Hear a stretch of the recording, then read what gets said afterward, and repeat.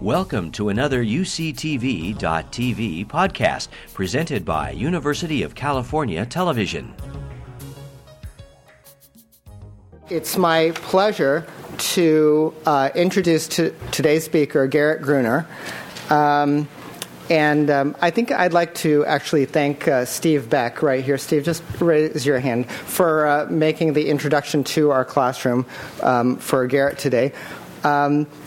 Garrett has a large number of tremendous accomplishments, one of which I'd say maybe even the most important is that he's an alumni of the University of California, Berkeley.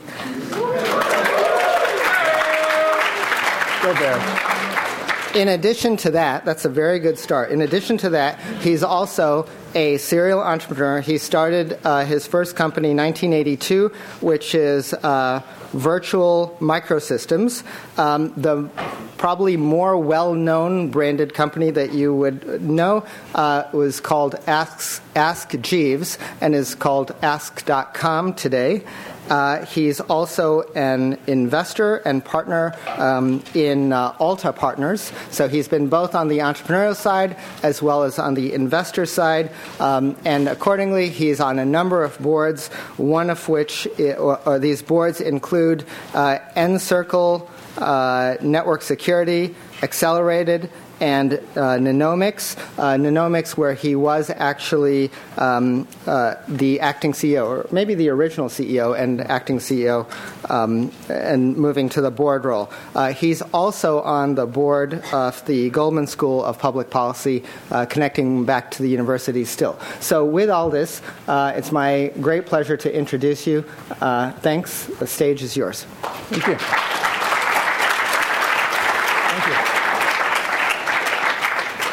Well, it's a great pleasure to be with you here today in Berkeley. I've spent an awful lot of my career either at Berkeley, sort of around Berkeley, doing deals that involve Berkeley, or just sort of hanging out. And it's also a real pleasure to be engaged with a lot of engineers, or soon-to-be engineers.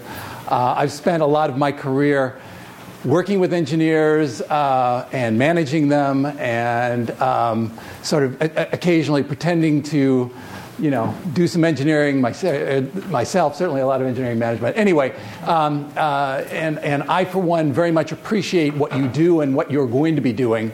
And a lot of this talk is essentially to encourage you along this entrepreneurial path, because I think it's critical for our country. And it's, I think, where a lot of our wealth comes from. So what I'm going to do today is talk about, I'm going to try to put this in a little bit of context. And then I'm going to discuss my own history a bit. I'm going to run through my resume, ending up at Nanomics, where I'm currently acting as CEO. And I'm going to pause there a little bit to kind of show you their proposition. And then I'm going to end with some comments on public policy. So let's get started.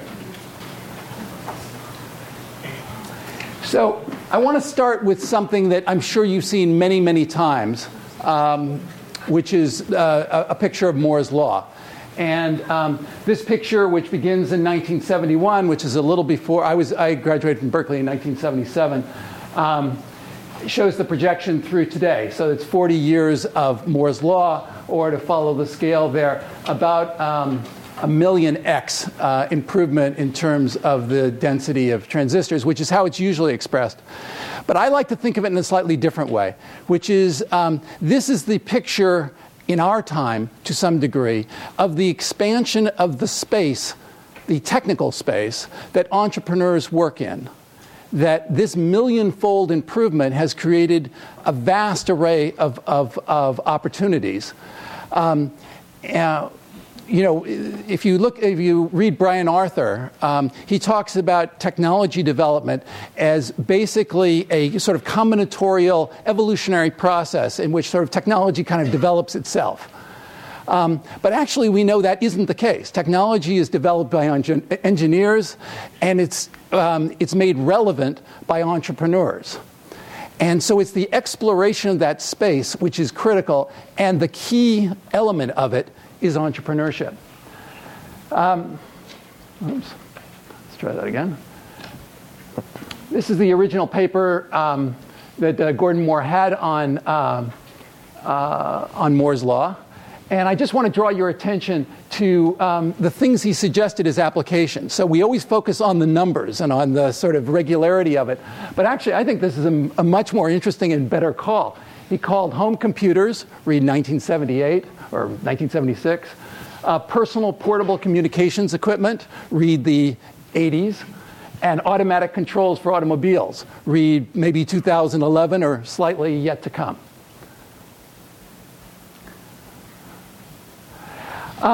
There's another way to think about it, which is how this has changed the economics of what people do.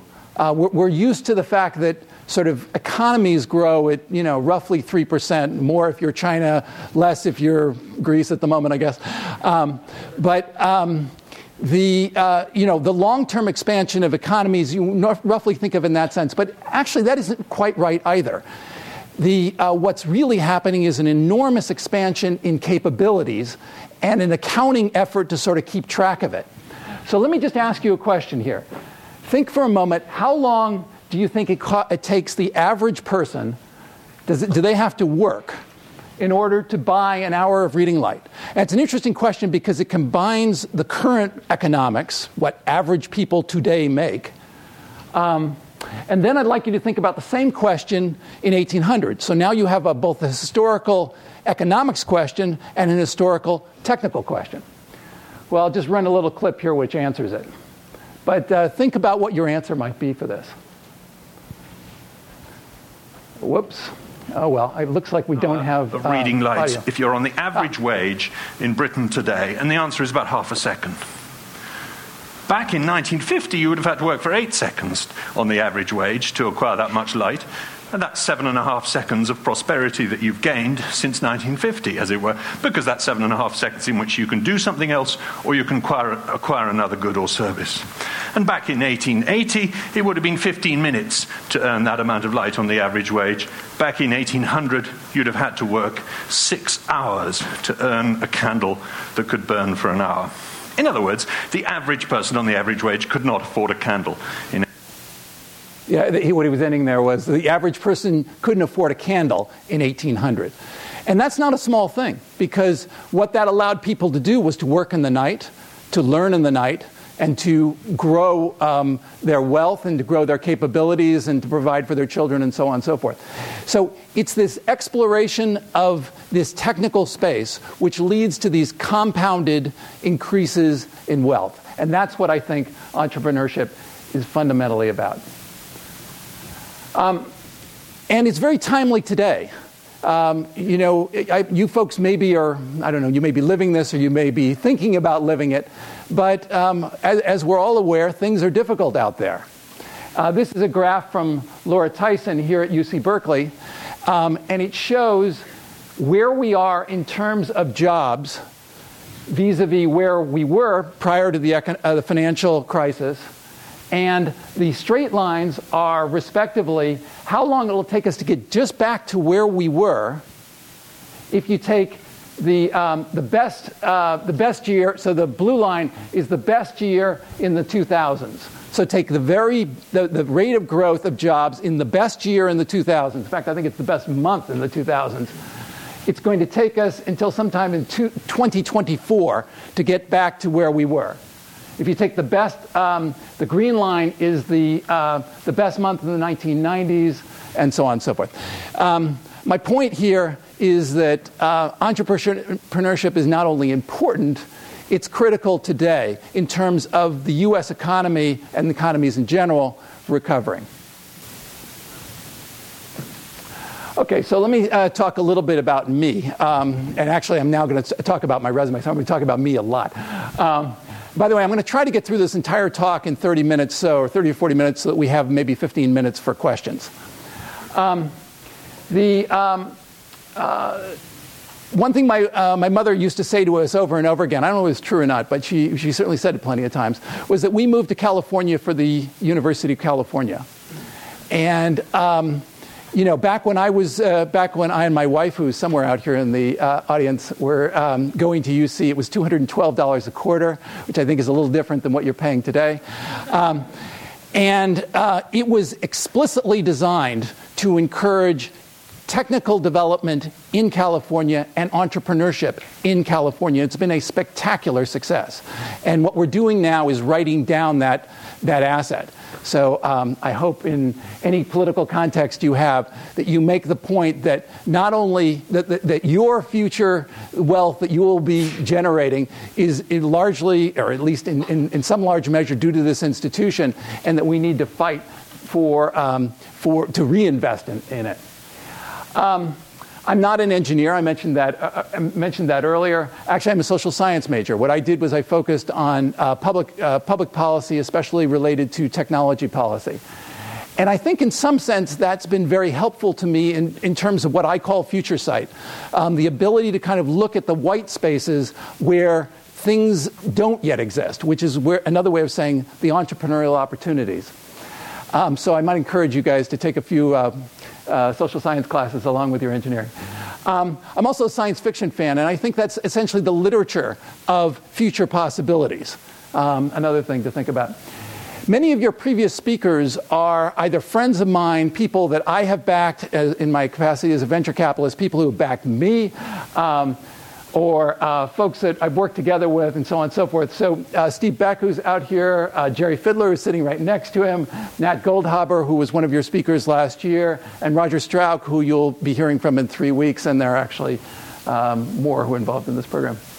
And I think that goes to the value of what's called clusters. I've been spoken in a number of places throughout the world in which they were trying to replicate what we have here in the Silicon Valley. And it's a very difficult thing to do. The flip side of that is once you have one going, the last thing you want to do is sort of kill the goose that laid the golden egg. So again, it goes to my point of reinvesting in the university. So I've already talked a little bit about my experience here at UC Berkeley. After graduating, I went to work for a company called Technicron. Technicron, I think, no longer exists, but it was located a half a block off of Oxford here in Berkeley. And the chairman cited it a half a block from Berkeley, so he claimed, because Berkeley was the most technically advanced university in the country with the least economic exploitation. And so he put it as close to the campus as he possibly could. And what they did was actually kind of interesting. This was a 70s era company, and they had essentially an alternate approach to venture capital because essentially there wasn't very much venture capital at that time. So Harvey, that was the name of the chairman, literally had a sign on his desk which faced whoever he was talking to that said that said overhead is not a career opportunity. And the reason for that was that the entire business model was you go out and you get contracts from customers to do something exotic for them, and they paid the freight, and eventually something was developed, and then you moved on to the next client. So essentially it was a combination of consulting and engineering development. And it ended up spinning off about $2 billion worth of companies. It was actually extraordinarily successful, some of which are still public companies to this day. And I think it's interesting on a couple of levels. The first is that it taught everybody Technicron was sort of a school of hard knocks. It taught everybody who went through that place the importance of listening to customers, which I think is valuable in every entrepreneurial sort of circumstance. I'm going to, as I go through this talk, list a couple of different things that I have learned from these different companies. It's not a complete list, but anyway, there are a number of things that I thought were useful. And the other point that he made was, if something's really worthwhile, there's somebody out there in the world who will pay for it. And a lot of times as entrepreneurs, we sort of believe our own exhaust. We become so involved in a project, we become convinced that we're right, and it doesn't really matter if anybody agrees with us. Well, of course, it does matter if the company is going to be successful. And while this isn't the only way to be successful, it's a good thing to think about. It's especially a good thing to think about in times when venture capital is tougher to find. I left Technicron to start my own, my first company, which was called Virtual Microsystems. And what we were doing there was what would be called internetworking, essentially linking, allowing people who had what were then large computers to have a virtual personal computer space that was manageable by the then IT priests of that time. So big companies liked it as a way to sort of be able to deal with personal computing without having to actually allow personal computers to proliferate. It was a losing cause, what the IT guys were trying to do, but it provided an entrepreneurial opportunity for us. And we built up this company, we sold it, and it was a success both for me and for the venture capitalists I was working with at the time. The part of the story that I want to draw out on here is, first, not to be afraid of venture capitalists. The way I got that first company financed was I literally took the venture capital directory, and I hadn't met one of these guys before. I hadn't a clue what they were like. I hadn't a clue what they cared about. But I started with A, and I figured I'd burn through a few of them, and I would kind of make my mistakes, and then sooner or later I'd get serious about it. That's why yours starts with an A now. Well, actually, it's an even better story than that. You'll find out. So it turned out the first person who answered the phone was in a firm. Their fund was called Alta. The firm was Burr, Egan, Deleage. The person who answered the phone was Jean Deleage. And I never got to whatever was the next one in the directory. So he funded the company, and that was that. But what I've since learned is that you don't want to be afraid of these guys, but the other thing you want to do is do your homework, because you're going to be living with them if you're successful for a long time. In my case, for 30 years. The other thing I learned out of Virtual Microsystems was the difference between products and projects. As I said, what Technicron taught was the value of projects, that get somebody to finance it. Don't worry about it as a product. Just worry about that everything you did was profitable. What VMI taught me was what it really takes to make a product, which is documentation, the ability to support things, that it's robust in the first place, that it can be operated by mortals, and so on and so forth. A whole lot of lessons about the difficult things that are actually involved in making a real product. Okay, the next, after Virtual Microsystems was sold, I spent some time doing consulting, which is a euphemism for not knowing what you want to do next. I actually did some fun consulting. I worked on the space shuttle for a while and so on, but mostly it was not knowing. But then I began work on a project which became Ask Jeeves, and which is now called Ask.com. Ask Jeeves was, so this work was done it began in 1991, so I like to think of it as a 15-year overnight success story. When we began the work, it was there literally wasn't yet a commercial internet. So Mosaic hadn't happened, the web hadn't happened, but there was certainly computer internetworking, and there were a lot of what we called BBSs at the time, and those things were connected up, and there were more of them by the day. And my theory was this was the beginning of the emergence of the national net. And I mentioned earlier, to me, the importance of science fiction. I had seen the national net many times in science fiction. Nobody had yet seen it in reality, although I actually saw the ARPANET back in 73, I guess, when I was at UCSD.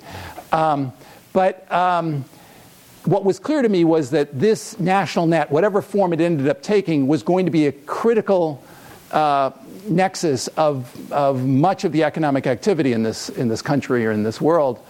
So that was point one. Point two was that people were going to need to find things. And the point three was that they were going to want it to be easy to find things.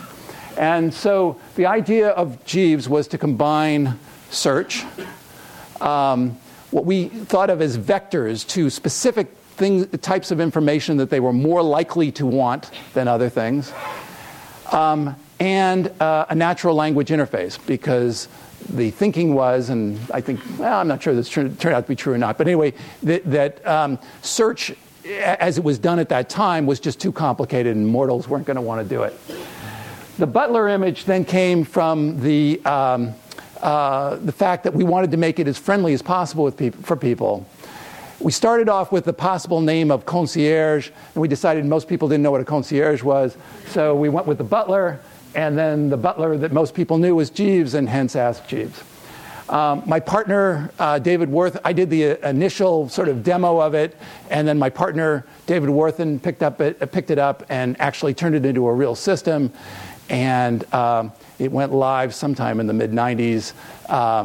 In 1999, the company went public, and my wife, again, who was here, was the general counsel. That was, at the time, the third largest run-up of any internet IPO, or maybe any IPO in history. It was originally priced at 14. The first trade was at 60. It eventually went to 195. It then went down to 75 cents. It rattled along at 75 cents for a while, and we eventually sold the company for about $2 billion. It probably defined the ups and downs of that period, the total craziness of the internet era. And I can tell you more about that if you want to know. But anyway, it was fun. It was certainly fun. And I think I'm very proud of the fact that even to this day, Ask.com is, I think, the fourth largest search engine in the United States. So a few things that I learned from that. First of all, choose a quality problem. The way I like to think about it is that search is the function provided by the oracle. And people have been going to the oracle for a long, long time. And they're going to continue to do that. And so there was no question that Ask, or search in general, was something that was going to be a very important piece of real estate. And, doing it right, could be a very good thing. The other thing is the importance of marketing. I don't think there's been a single large success in the internet space that has gotten there initially from marketing. They almost all have actually grown virally. And that has, I think, largely to do with the expense of doing marketing to such a vast public. But once you've gotten some traction, doing marketing well can make an extraordinary difference. And it certainly did in the for Ask. But you've got to then deliver on the brand promise. And I think the reason why it's fourth rather than first is because in the end, we bought a variety of companies to add to our technology, but we didn't buy the right one. And in the end, technology really matters. It isn't the only thing that matters, but it certainly matters a lot. So, while I was, as I was doing the initial work on Ask Jeeves, I was solicited by Jean Deleage to join then Burr, Egan, Deleage, the venture capital firm which had financed Virtual Microsystems as a partner. I told them, well, that sounds great, and it's something I would like to do, but I'm working on this little project on the side. You can invest in it if you want, but I'm going to continue to do it. So they never, alas, invested. Ask Jeeves went on its trajectory, and I joined Burr, Egan as a venture capitalist as my day job. I'd like to pause for just a second and remember my partner, Jean, passed away this year. He was my friend, and he was my partner, and he was my mentor, and he affected so many different elements of my life. And he was also a lion in the world of venture capital. He literally wrote the only check for Chiron and wrote the initial check for Genentech, along with an incredible raft of life science companies, including Plexicon here in Berkeley, which we just sold this year for about $1 billion, which has come up with an extraordinary treatment for melanoma. Anyway, Jean was one of the great guys in venture capital. So a few things that I've learned out of the Alta experience, and I've literally been involved in probably 20 different companies. There are a lot of lessons. And Alta now has, I think, 145 different life science companies that we're involved in.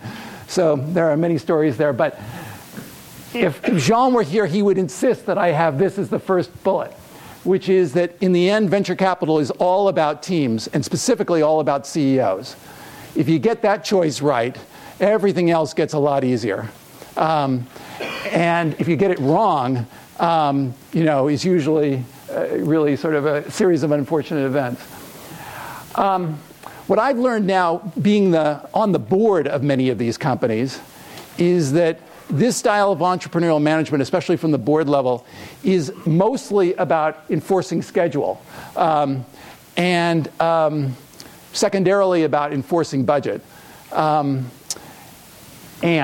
That there's only very few things on the board that you can really know. I'm always impressed by how little actually board members know about what's going on inside the companies. So you got to focus on a few key dashboard elements. And then finally, you've heard over and over again probably that the venture capital formula is that you're going to invest in 10 companies, 5 or 6 of them are going to go out of business, 3 are going to be singles or doubles, and one of them is hopefully going to be a real success. And then people proceed to only talk about the success. But what that means is that 5 or 6 of them, things that you care very deeply about and that the entrepreneurs care very deeply about, are going to fail. And that's both hard as a venture capitalist, it's certainly hard as an entrepreneur, but it's an important, what you have to realize is it's an important part of the evolutionary process. It's an important part of why this makes sense and why it makes sense to invest in entrepreneurs who've been through that process of failure in the past. And I think that's something that's unique in American venture capital sort of culture. Okay, these days I'm primarily investing on my own. So I continue to be a managing partner at Alta, but all the new things that I'm doing on my own. And here's a list of a few of them. I'm not going to go through these in any great detail. You heard from Jerry Fiddler about Solazyme, and probably from Roger you'll hear even more.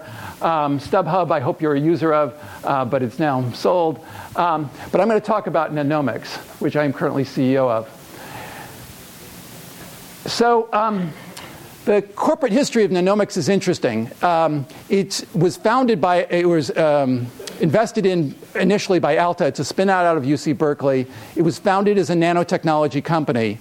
And over the 10 years of its existence, we've now focused it on point-of-care diagnostics. The reason for that, and I'm going to do a little bit now the sort of spiel for Nanomics, is that what we've built are exquisitely sensitive sensors based upon carbon nanotubes. And what we found was the best use of that is in what people call point-of-care diagnostics, which is essentially doing blood tests for specific conditions right next to the patient. Today, if I had a heart attack right now, they take me off to Alta Bates, and the first thing they do is a test of my blood. They'd send the blood sample down to the basement, and down there's a multi-$100,000 machine that does a good job of finding out whether certain specific proteins are now in my blood that indicates that I'm having a heart attack. If in the emergency room at Alta Bates, they might have a $10,000 machine, what I call one of the mini computers, that is an order of magnitude less sensitive than the thing in the basement, but they get the answer sooner. What we're building is essentially the smartphone or PC of diagnostics, where you'd get the same level of sensitivity as you have in the device that's down in the basement, but you'd get it for 2 orders of magnitude less cost. So instead of hundreds of thousands of dollars, $1,000 or something of that sort. And you pick up the ability to get it much faster, 10 minutes as opposed to an hour. And you pick up the benefit of portability. So those are our 3 key benefits. This is what our cartridge looks like. The carbon nanotubes are in that. The whole thing is designed to be just a couple of bucks, and you put the blood sample into it, and then you throw it away. I've got a little video here. Nearly 30 million people will experience symptoms of a heart attack. But I think I'm going to skip this in the interest of time. If anybody wants to see it after I finish, I'd be happy to show it to you. The bottom line here is that there are a lot of folks who have cardiac events, hence it's a large market, literally over $1 billion today.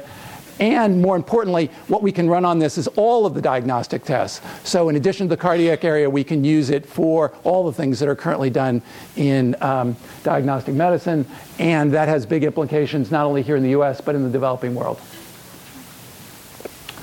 So one lesson that I can take away from genomics, thank you. One lesson I can take away from genomics is that good projects now can take longer than the venture capital horizon.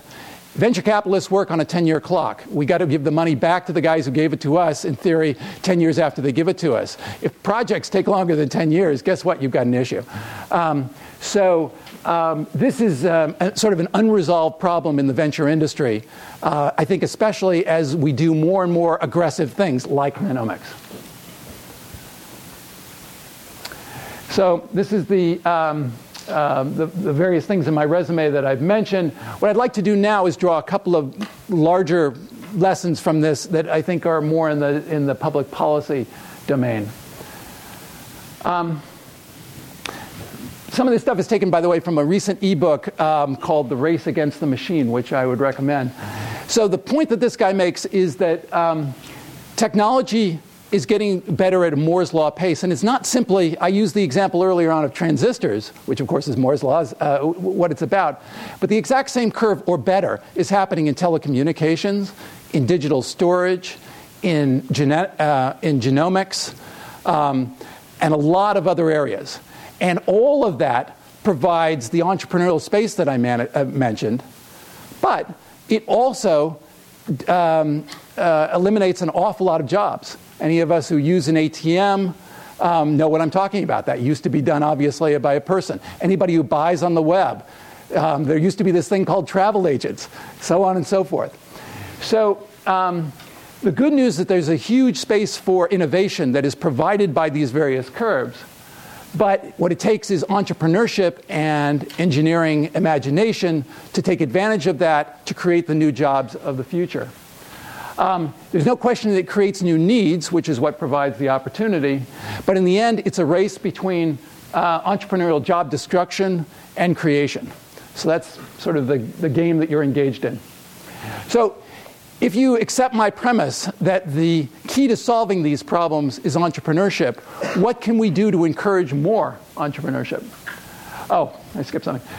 By the way, this phenomena of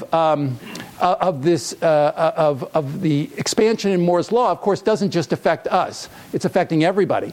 And while we think about the number of jobs that are moving to China in the manufacturing segment, in China, they're now beginning to adopt advanced robotics, as we will.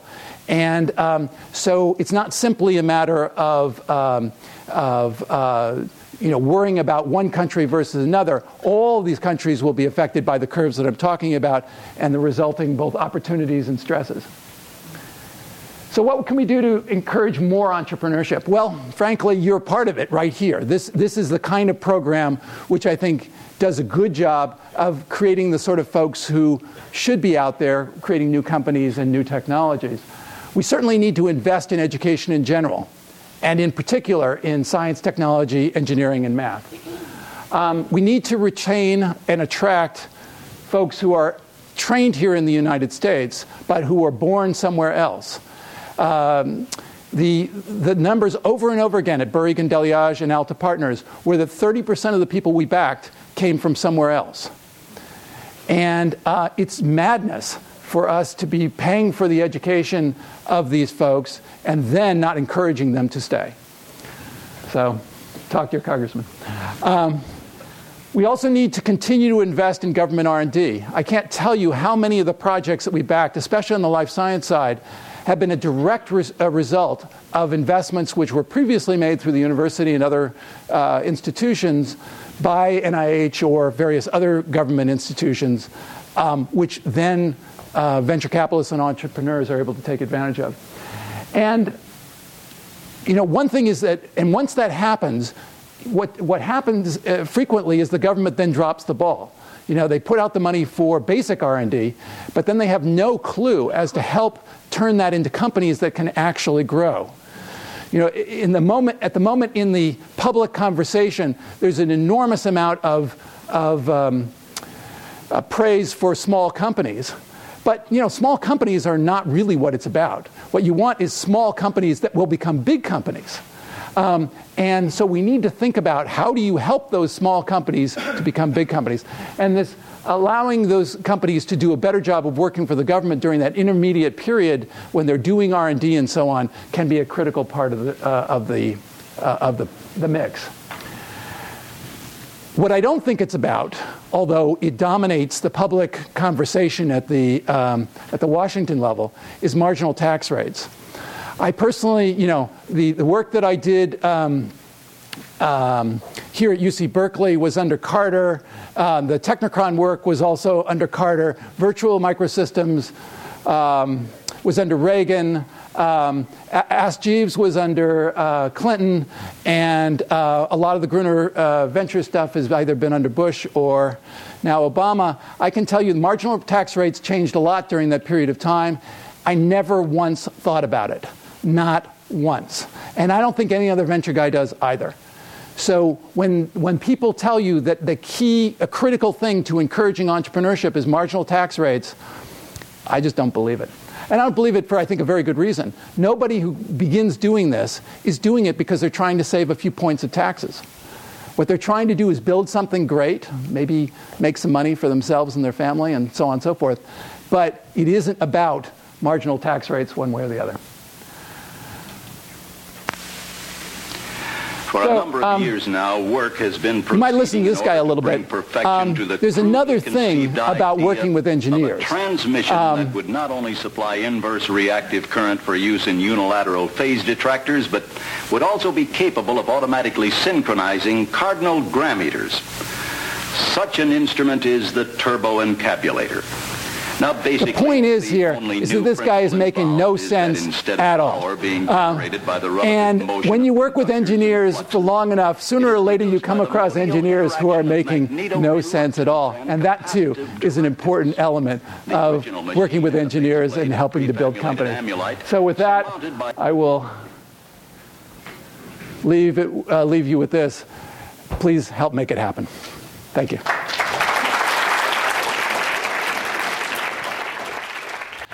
And now, if anyone has any questions, I've got, another 5 minutes or so? Yeah, absolutely. Great. Yes? You said that good projects can now take longer than the 10-year venture capital window. Can you please expand on that? And I mean, in terms of just thinking that much in the internet domain, tech domain, is on such a short window, what still, promotes VCs to invest in these longer time frame projects? Well, first of all, I've identified a problem, but I don't necessarily have a solution. It's not a good thing from a venture capital perspective that projects take longer, because what you ultimately want is high ROI for your investors. So, things like social media and so on have had a very fast clock. You can get in them and get out of them in 3 or 4 years, and that's great. Many of the things in the early days of venture capital had the same sort of profile. But it isn't the profile for life sciences, for sure. It's not the profile for nanotechnology. It's probably not the profile for green tech, and so on. And so this is something that the venture community is going to have to and is adjusting to. It partially has to do with, teaching the limited partners. Partially has to do with pricing. It means that if it's going to take longer, it means that the entrepreneur will not be able to hold on to as much of it in order to get a reasonable return to the people who are providing the money. But there isn't, the right answer is figure out how to run the projects faster. In the absence of that, it's figure out how to get them funded in a way which will allow them to, allow you to succeed. I will add one important point to this, which is that in the old days, if you will, the answer to this was that companies went public before they had revenues.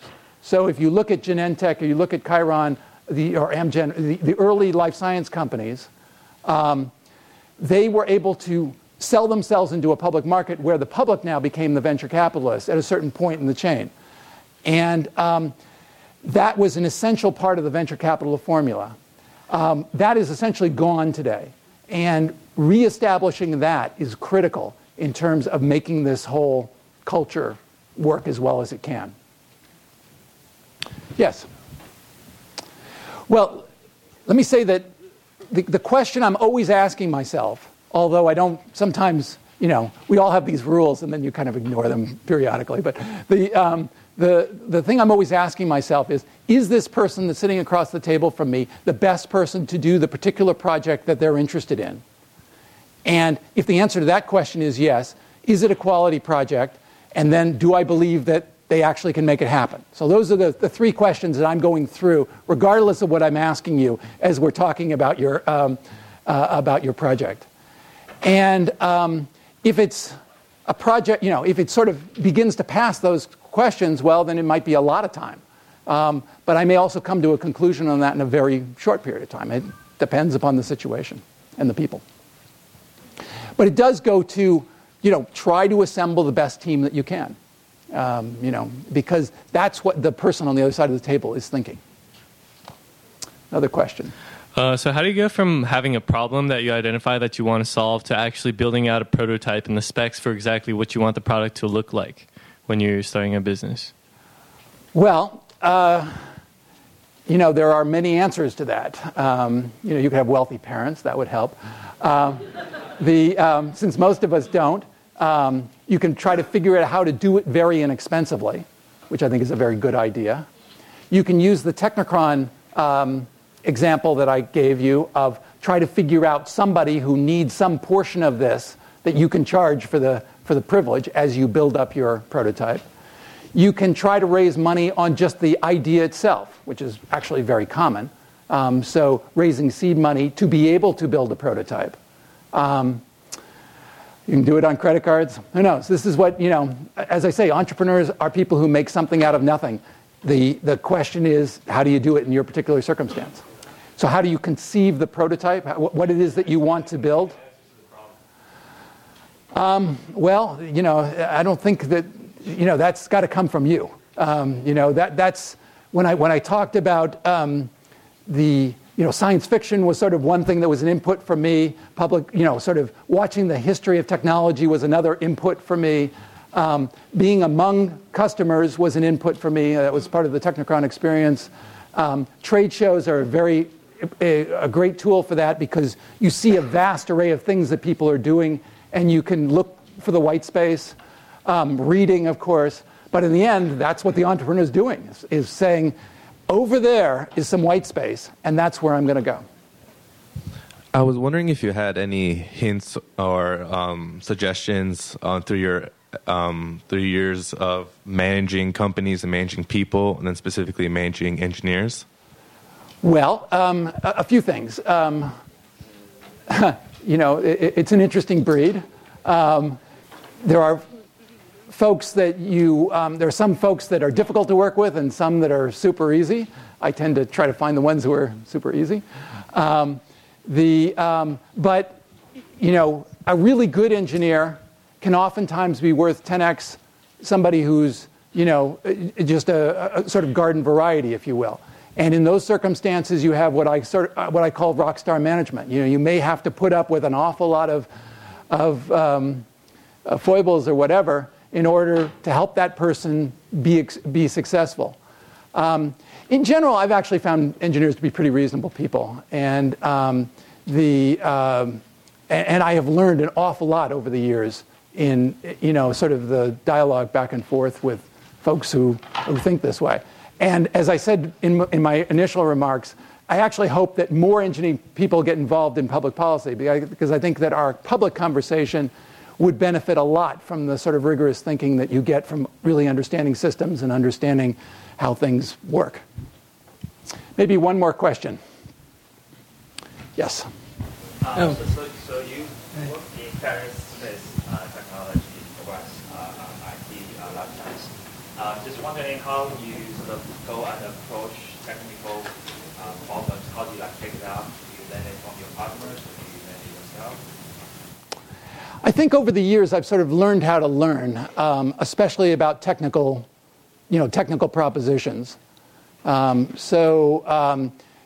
Which of course can be dangerous. Periodically you convince yourself that you know more than you actually do. But it's a skill to figure out what are the things that, you have to begin knowing that you're never going to actually understand the details of what is being proposed. But hopefully you learn the things that matter about what's being proposed.